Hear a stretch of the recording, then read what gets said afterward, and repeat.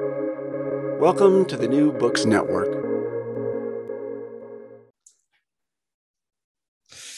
Hello and welcome back to the Indian Religions podcast here on the New Books Network. I'm your host, Dr. Raj Balkaran. Today I have the distinct pleasure of speaking with Martin Gluckman. He's a researcher at the University of Cape Town.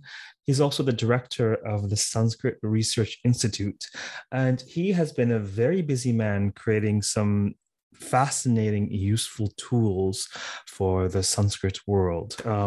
Martin, welcome to the podcast. Hi, Raj. Well, thank you so much for having me here, and it's lovely to meet you online.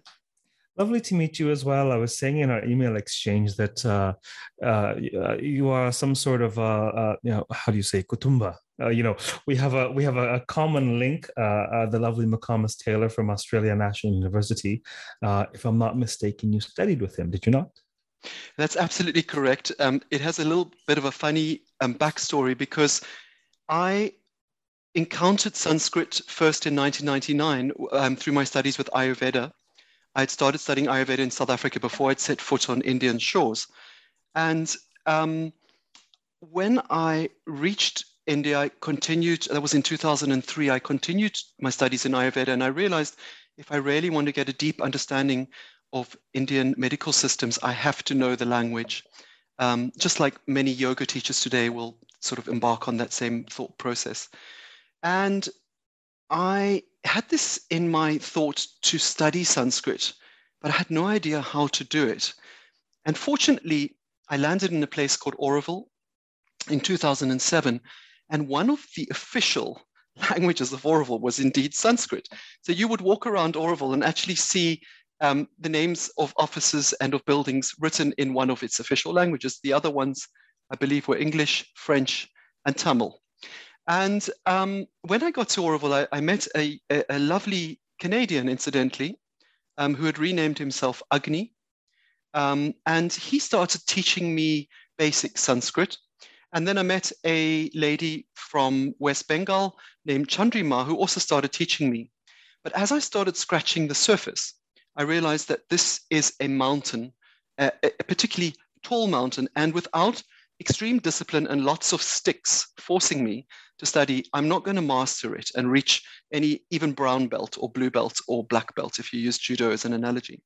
So I started in around 2009 looking around where to study Sanskrit. Oxford was actually one of the places, but unfortunately I had to relocate from India to Oxford. Now I've visited Oxford and I'm very fond of Oxford. However, I didn't want to leave India. I was very much in love, still am very much in love with living in India. And then it caught my eye. I think it was on YouTube. I found McComas, some of his lovely Namo Namaha, Mama Nama McComasa. And you're probably familiar with those. And then I saw he was doing an online Sanskrit program. And I immediately registered, signed up, and the rest is history. I became his student.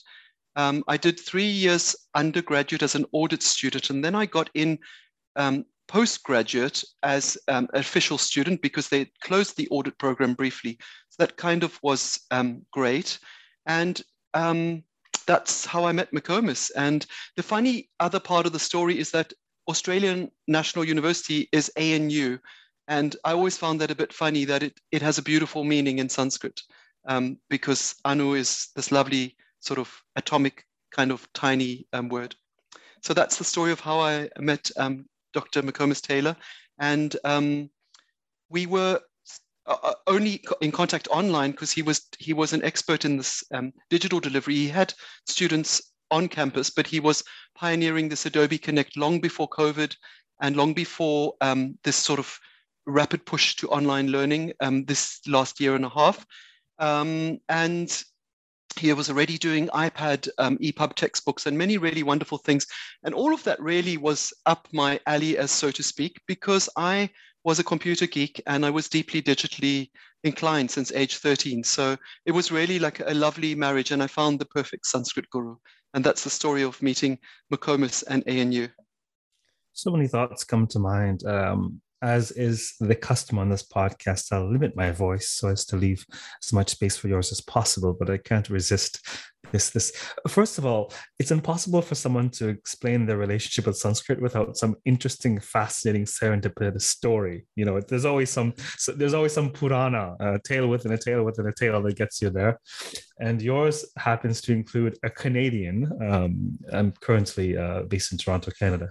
A Canadian named Agni, and I was thinking to myself, perhaps they named themselves Agni to warm up from the Canadian winters, but that's a whole different. That's a whole different situation.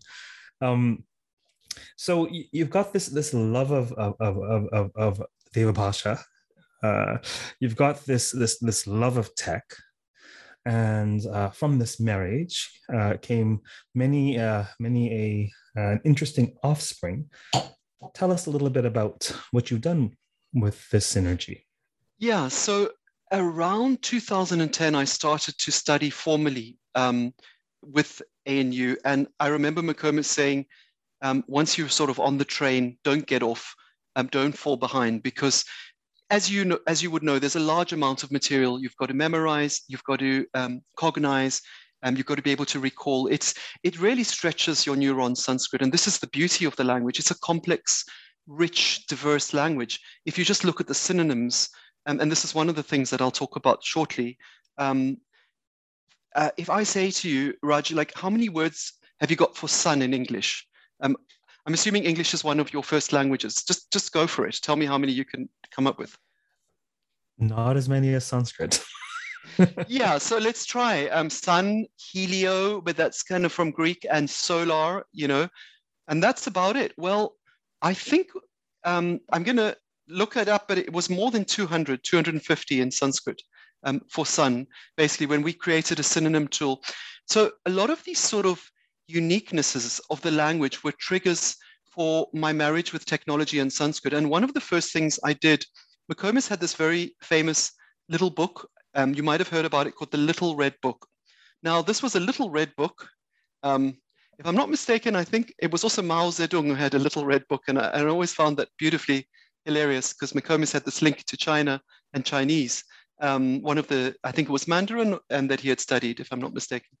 And one of the things when you enrolled with him is you got this little red book in the post, which came, and it was basically tattered within 6 months because you were referencing it so much.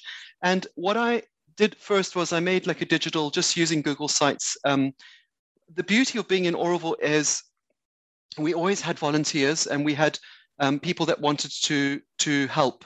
And from day one of sort of creating these projects, I always had people that were here that had skills, they had time, and they wanted to do something useful.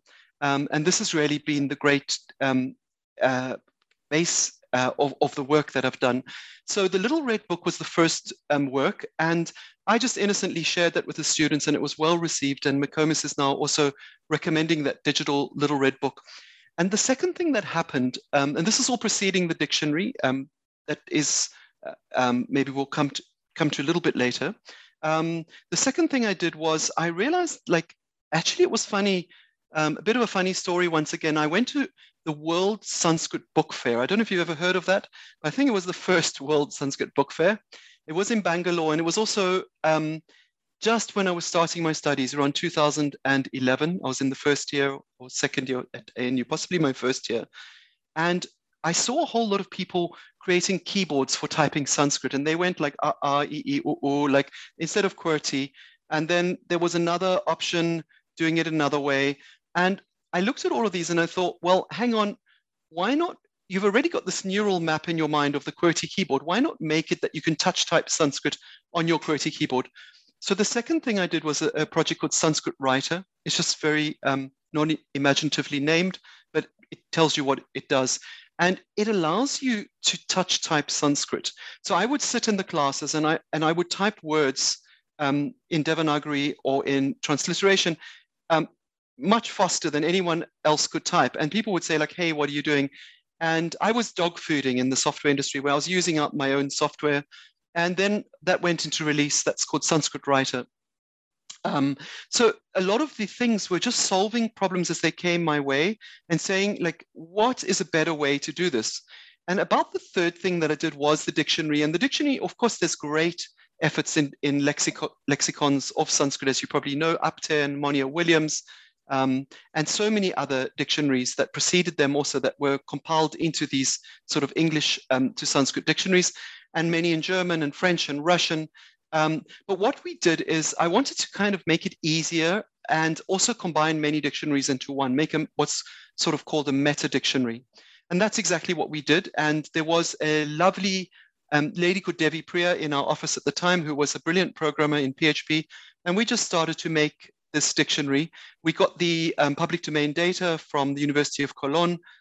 Wonderful work done by people like Thomas Melton and many other scholars. Peter Scharf had been part of that. And we just started to prepare the data and then create these meta dictionaries. Now, once again, I started using it during my studies and it really helped. And there were obviously walls that I hit. Like, I wasn't happy that you couldn't look up inflected forms easily. Even though Gerard Hewitt had made tools to do that, it wasn't a dictionary. And so we built in everything. We put in an Ayurvedic medical dictionary. We put in a grammatical dictionary, Abhyankas, you're probably familiar with that one. So there's still there's a waiting list of further data. We're adding Albrecht, and there's a long waiting list because we've got multiple pipelines, multiple projects. We can't move always as fast as we would like to. But basically, the idea with that dictionary is as soon as we find data to put it in, and then rank the data in terms of relevance. So it's kind of like a meta dictionary. So those were 3 of the projects. And as we started doing more projects, it opened up the need to do more and more things. So we started adding resources, like we were using McDonald's grammar, and then we just made a digital McDonald's grammar, basically. All the information was already in the public domain, but it wasn't searchable. So that power of being able to sort of search at your fingertips, the same with a little red book. You were always referencing, but you couldn't type and search. You had to sort of look it up. And those 10, 15, 20 seconds of paging through and looking up, they obviously take time. It's the same with looking up in a print dictionary versus an online dictionary. It's always going to be quicker in an online dictionary. And those minutes already, when you, every minute is kind of precious today. You're pulled in so many directions. We aren't the Purohits sitting around being supported by the kings anymore. Like in Melkote 3 generations ago, everyone got a stipend from the king and they just, did their things. And of course, when the king was replaced by a democratic India, those stipends, you had to, go and get a degree, a PhD, and then go and look for grants, like most researchers do. It was no longer on autopilot.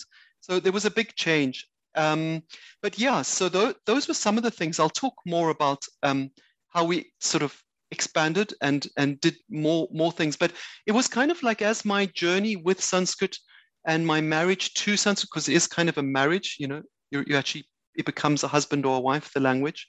That's the sort of level of commitment and intimacy that it requires. But as my journey unfolded and a team grew around the work in Auroville, this incredible team through the gift economy, more ideas came. And shortly after building the dictionary, we had Monia Williams, Upton, I think MacDonald, and then we added the MacDonald Vedic. So it wasn't just giving you, because most likely that the meanings changed over the Vedic and the Middle and the Classical Sanskrit. There's kind of 3 strata happening. So a word like Asura might have been very positive in the Vedic, but became quite negative in the Classical. And many such words had those changed. A word like Soma was very common in the Vedic, but it lost favor in the Classical. No one, almost, except for when you're attending a yajna, but no one's really talking much about Soma in India. But if you look in our word frequency tool, you'll see that Soma was a big deal. It was sort of top of the pops BC in India, in the Vedic 1500, 500 BC and so forth. So one of the things we did next was we did a synonym tool. And the whole thing and my whole approach was like this: if someone's already done it well, don't do it, basically. Just move on. If it hasn't done as well as it could be done, it's a bit like the analogy of what Tesla did with electric cars. There were electric cars before. There was actually a brilliant Indian electric car, the Reva. There was one in South Africa called the Joule, but no one had actually done it well. It wasn't like he invented electric cars. It's just that he did it really, really well. He made them very safe, very fast, very affordable. Total cost of ownership was low. So this is kind of was my strategy with anything that we did. So before doing the meta dictionary of combining many dictionaries, I looked around and I said, has anyone done a meta dictionary with a sort of Google-like simple interface? Answer was no. So then I said, okay, it's obviously hundreds or thousands of hours of commitment of many people working on it. And it was managing many different teams in different time zones because we have remote volunteers and we have people on campus in Oroville, basically. So the one that was quite exciting, it came, I think, around 2011, was a a synonym tool for Sanskrit. So you can actually go into the dictionary and you'll see you can put an English word like sun in the dictionary, and you can click on that word across languages. It's a bit cryptic. The idea there was to look at the synonyms in Sanskrit and then look at it in 103 languages. Because as you would know, all the Indo-European languages would have possibly some link to some Sanskrit word. So the idea would be on your right side, you would see, actually, sorry, I stand corrected. There's 405 synonyms for the word sun. So there's Abi Shomat, there's Adi Deva, the first Lord, Aditya, Aditya, Adri, Aga, Agira, I'm not going to read, Hari is a name for sun, Raga is a name for sun, Raka. So I'm not going to read them all, but no one had created these synonym tools. And I remember presenting it at a conference at the Sri Aurobindo Society, and people were like, well, we knew there were a lot of words because the pundits could rattle off like 20, 30 words, particularly from the Amara Kosha, that's like basically lists of synonyms. But this blew everything out the water. And this is only because we use digital tools, because we could mine synonyms. Once we had these meta dictionaries, we had a lot of English, and then we could isolate the English words and we could mine and say, okay, what are all the Sanskrit words for tree? And that's kind of like what we did. So the dictionary was there, the typing tool, we created some of these reference tools, the synonym was next. And then the next one that I'll just mention in this section is we did a word frequency tool, which I believe Antonia is actually using for her flashcards. And that's exactly why we did it. You know that Sanskrit is quite challenging and complex to study. I would say you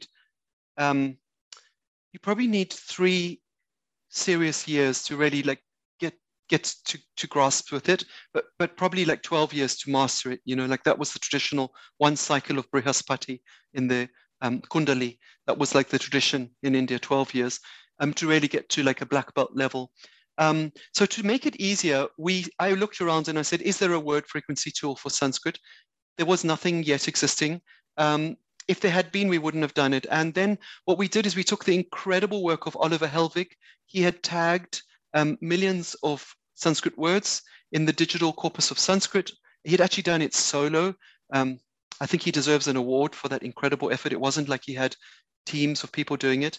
And I think it's got up to about 3 million. It was around 2 million when we imported the data. And based on that tag data, we Pythoned it and used all sorts of scripts. It took about 3 to 6 months, that project. It was a research project. And then we've produced this word frequency tool for Sanskrit.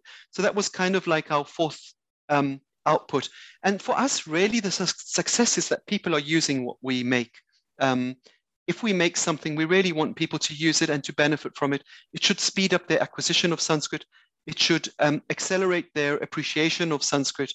And it should make them fall in love quicker with Sanskrit. So who are the people who are benefiting from this? Or otherwise put, who's this geared towards, in your view? That's a great question. Well, the dictionary, when we look at the analytics, it's used by tens of thousands of people. Google says 100,000 unique visitors a month. But of course, a lot of those people could be just looking for a tattoo in Sanskrit. Probably, the most common thing for Sanskrit is like people want a tattoo in it. They think it's exotic, like probably they want a tattoo in Chinese. The ideographic letters. I don't know why they don't want tattoos in the Indus script. I would certainly want in the Indus script if it was me. But basically, the thing for us is that we get a lot of feedback, and it's being used by a lot of students and a lot of teachers, our tools. We've just put them out there in the public domain. They're all free of charge. There's no paywalls. We do have a donate button of the last year just to cover some of the server costs. but it's no expectation or need, basically. And it's being used basically by anyone from the general public who just has a vague interest in Sanskrit to very serious students, secondary, primary. I know the St. James schools are, teaching it on a high level, and also, of course, in India, and then particularly the tertiary students. And then we've got all levels of tools. Some are just for general interest, like we built something called a root explorer. The dhatus and the root system of Sanskrit is very unique and very, very fascinating. No other language has such a systemized and concretized root system. And this was a subject of great research for many scholars. And we created this thing called a root explorer, where you could search for a root or the definition of a root. And there's around 2,000 odd roots. And you would then click on the root and it would expand it using the guna and the vriddhi. It would expand it and then look for words that have expanded from those prefixes, basically. And it gives you, so a word, you would trace the word back to the root very, very clearly, basically have this breadcrumb trail. And this is really one of, like, Sanskrit has these gifts that it gives you, like, the gifts are the literature, it has the largest corpus of literature extant. This is a subject of my focus for the last year to 2 years. I've been working on the Sanskrit literature on a project called Sanskrit Archive. We'll talk about that a bit later. That hasn't been published yet because it's such a large project and it's rather ambitious. It's kind of like a moonshot. So a lot of things have to sort of line up for that to succeed. But I think we are at the point where we will succeed with that, at least to produce something. I'm not saying it's going to be as good as it can get, but it will be in the right direction to create like a single archive of extant Sanskrit literature and kind of give people this sort of overview of what's out there. So this sort of the unique gifts of Sanskrit are the complexity of the grammar and the incredible standardization that you can read something from 1,000 years ago, from 2,000 years ago, and you can read it from 300 years ago, and it will still be the same grammatical system. You cannot read Chaucer, Shakespeare, and a rap song and a Hollywood movie script and expect all those Englishes to have the same standardized grammar. The grammars have changed and the vocabularies have changed and so forth. So Painini, by sort of creating this a crystallization of the language, did an incredible service.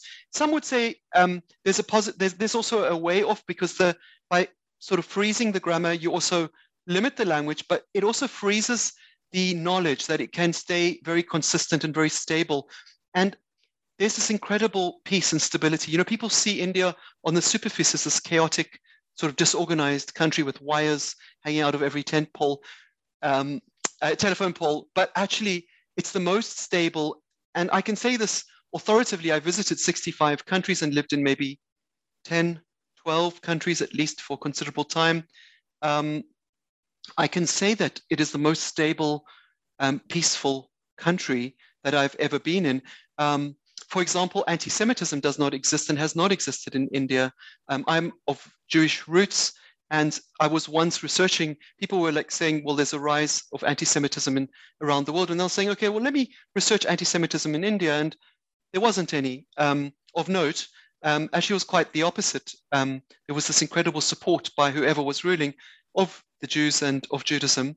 And it just blended in with this incredible, fragrant tapestry of any way is okay to find the divine, or, have no divine. You can have Atman or Anatman, you can have, you can have Deva or Adeva, you can have you can have Dvaita or Advaita. India gives you basically a smorgasbord of every possible philosophy, and you can choose.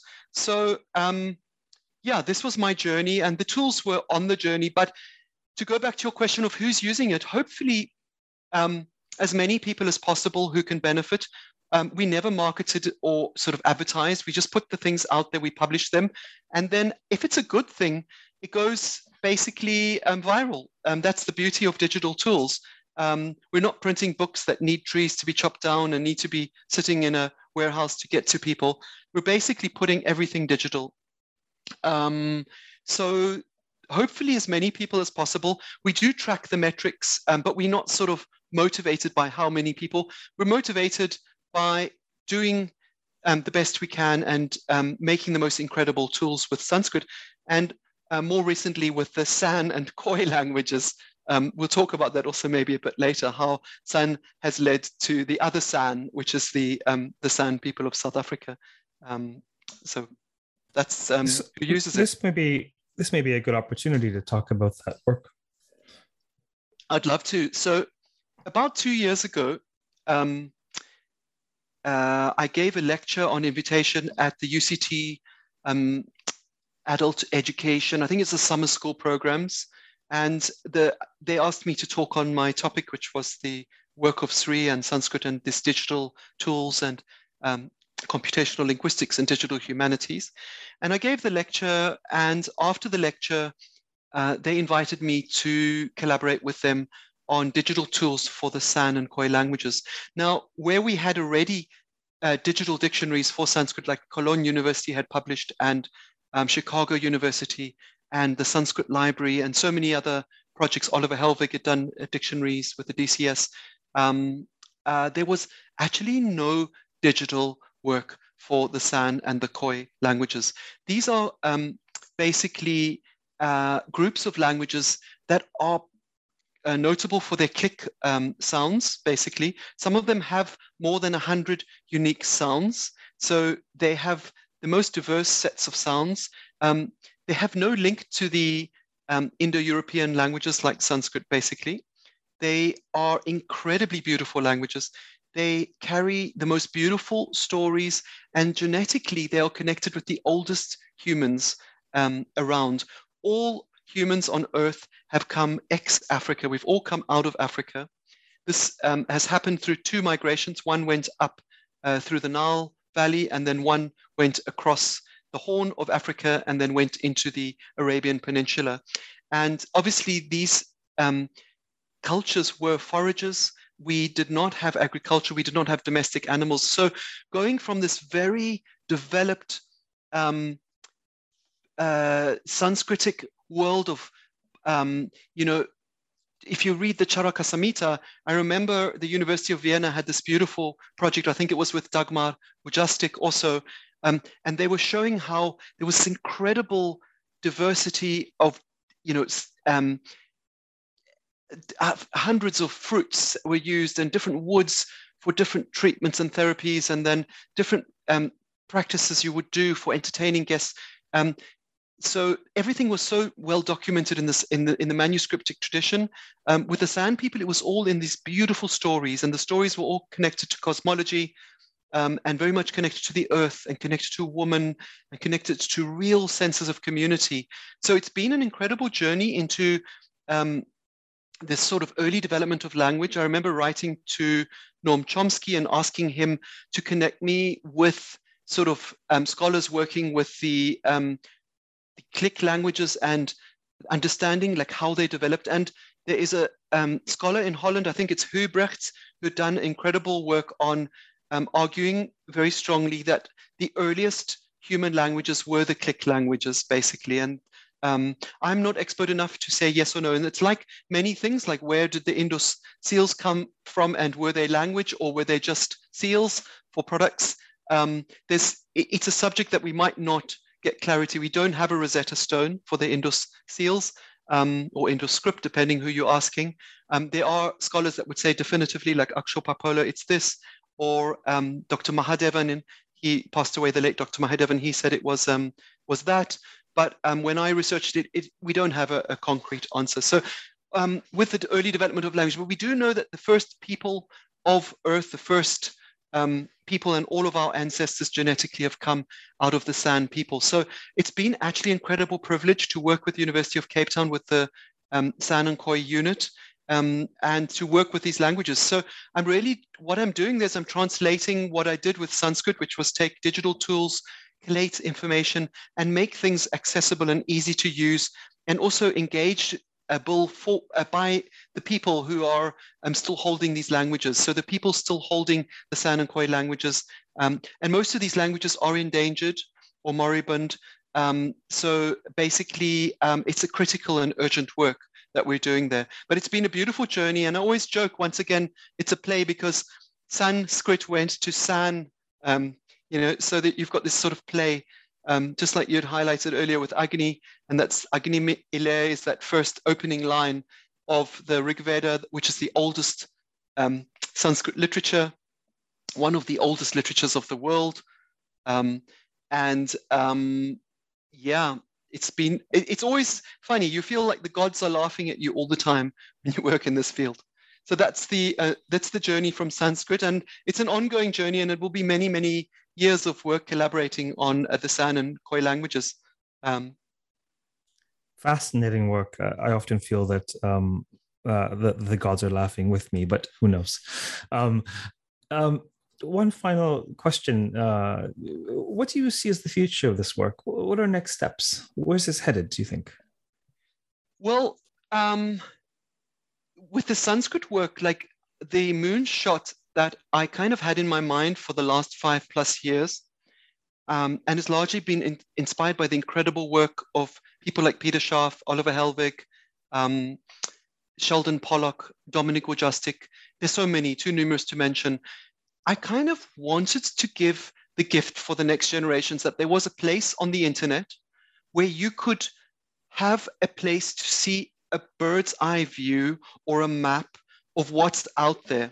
Now, the closest things that we have out there that were done, that we're sort of mapping what's out there, we know it's vast. It's like kind of we're sitting together in a room and we know that there's a world out there, but there's been no Bartholomew Dias or Columbus or early Phoenician discoveries, or no one's gone out and discovered the world. But we have a map. So the maps were done by Alfrecht, and then incredible work, 85 years by the University of Madras. It was called the New Catalogus Catalogorum.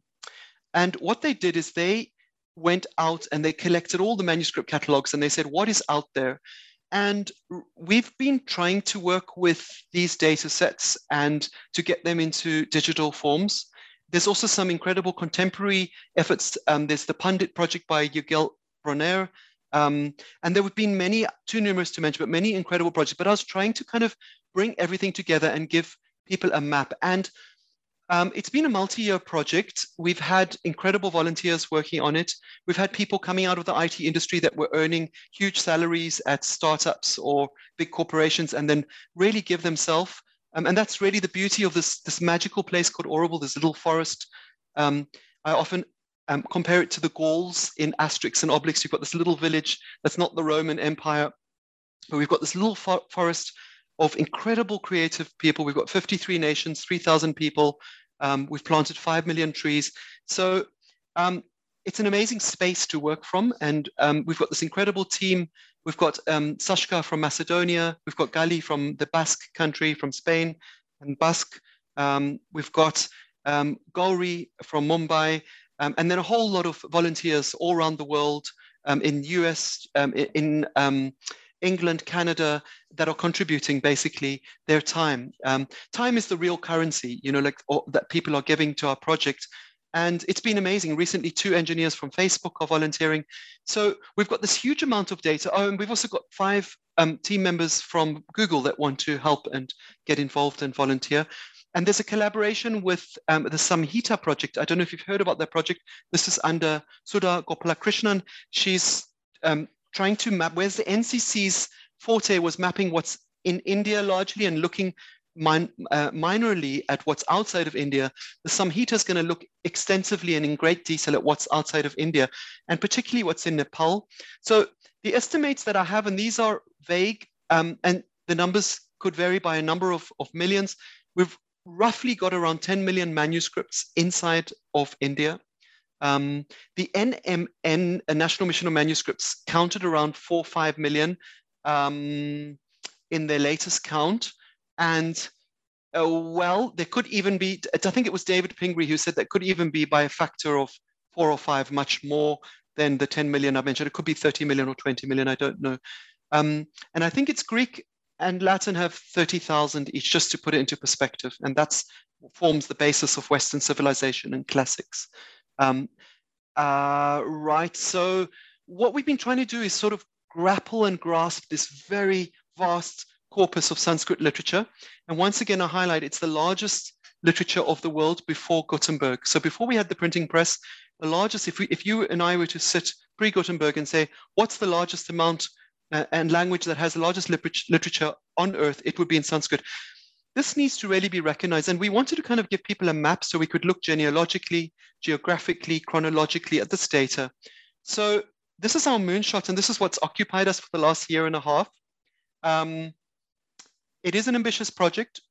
It is kind of like, when I think about it, it requires a lot of CPU cycles, and it requires a very extensive team and collaboration. But as we've sort of snowballed with our work, we've attracted more and more people who've been interested.